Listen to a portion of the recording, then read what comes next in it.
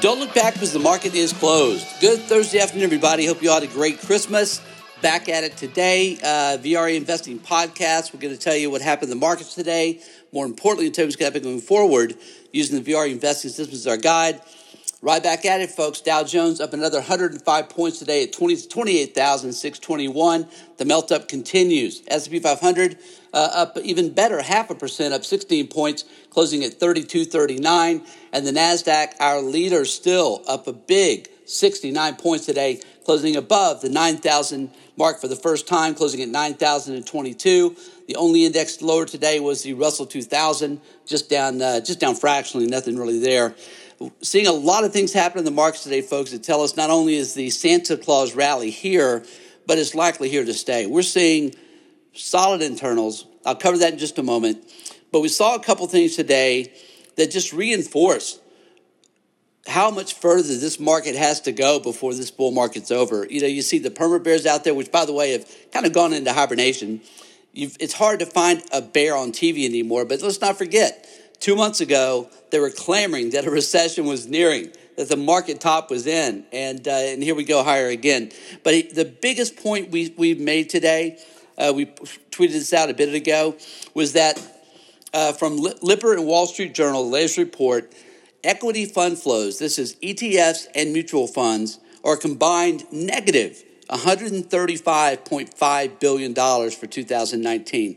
That means not only have we had no positive buying pressure come in, we've had a negative $135 billion in selling pressure, yet the market keeps going higher. Why does that matter? Because sentiment is everything when it comes to investing. This is what my mentors taught me over 30 years ago.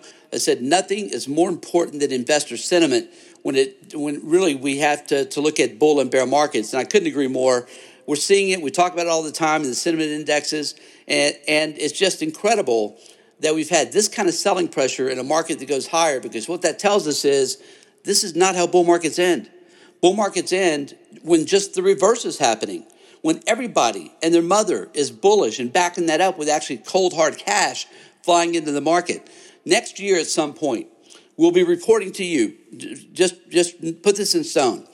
Next year at some point, probably in the first half of the year, matter of fact, almost certainly in the first half of the year. I'll explain why the second half might be different in another podcast.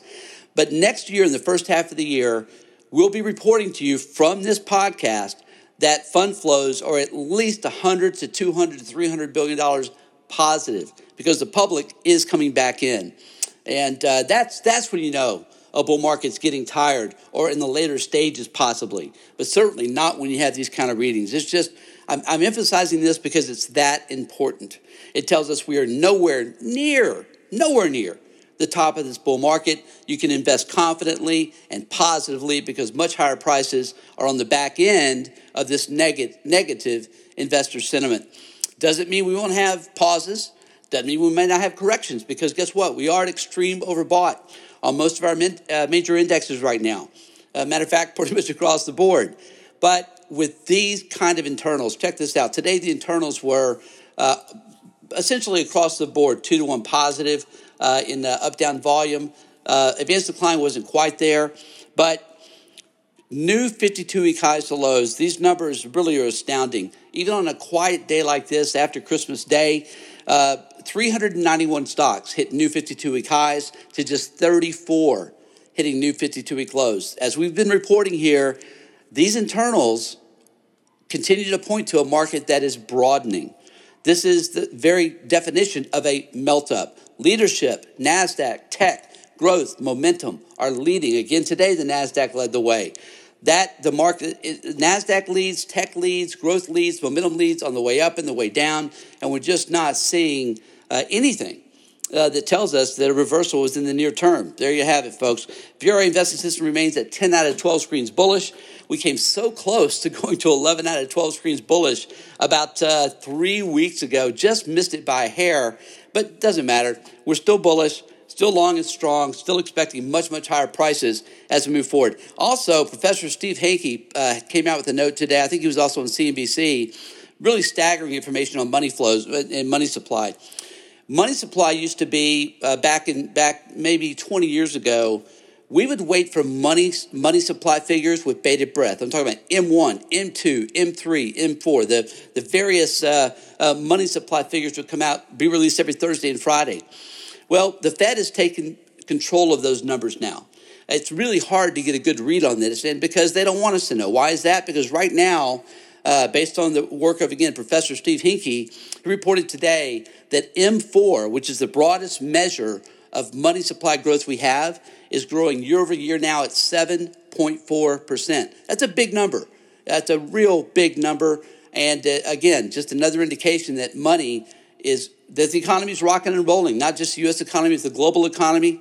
And that it also means we're going to have inflation, folks. Look, we see it, right? We go shopping. We have to pay our mortgage. We have to pay for our college kids. We have to pay for our health insurance. We know that inflation's back. Well, 2020 is likely going to be the year that the markets tell us that, and we're seeing that right now, by the way. If you've been watching some of these groups, like mining stocks, been on an absolute tear. Look at energy on an absolute tear. All the groups that underperformed in the second half of this year have now come roaring back to life. That's going to be a theme that we believe is going to be a major investment theme of 2020. Folks, stay with us here. We'll point you in the right direction. We'll tell you where the money's flowing to. That's what the VRA system does. So we get our folks in the right sectors and really profit from these moves, especially the parabolic kind of moves that we expect in 2020. Please join us at VRAinsider.com. Again, VRAinsider.com. No risk, 2 free week trial. See if this is your cup of tea. If not, it didn't cost you anything. But as always, we really do appreciate you joining us here for these podcasts each and every day. What else today? Let's take a look at our commodity watch here. Oil today closed up 59 cents a barrel at $61.70, right up about 1% today. Gold, again, continued to march higher, up $11.50 an ounce at $15.16. There's an 8-year cup and handle formation, which a lot of technicians really like to see, but you rarely see one that's gone for 8 years that's been in formation. And we've had the cup. We now have the handle. We believe a break to new highs is nearing, a break that will take gold through $1,600 an ounce and much higher, likely to $2,000 an ounce in 2020. And the way to play that is in the mining stocks, of course. That's where the leverage is. You see a move of 2 to 3 to 4 to 1. We're back over 2 to 1 ratio there now. It's the most bullish sign that we have, and it's flashing strong buy. Silver also a big today, up 14 cents an ounce, right at 0.8%, closing at $17.99 an ounce. And finally for today, our sector watch. Let's get that up here.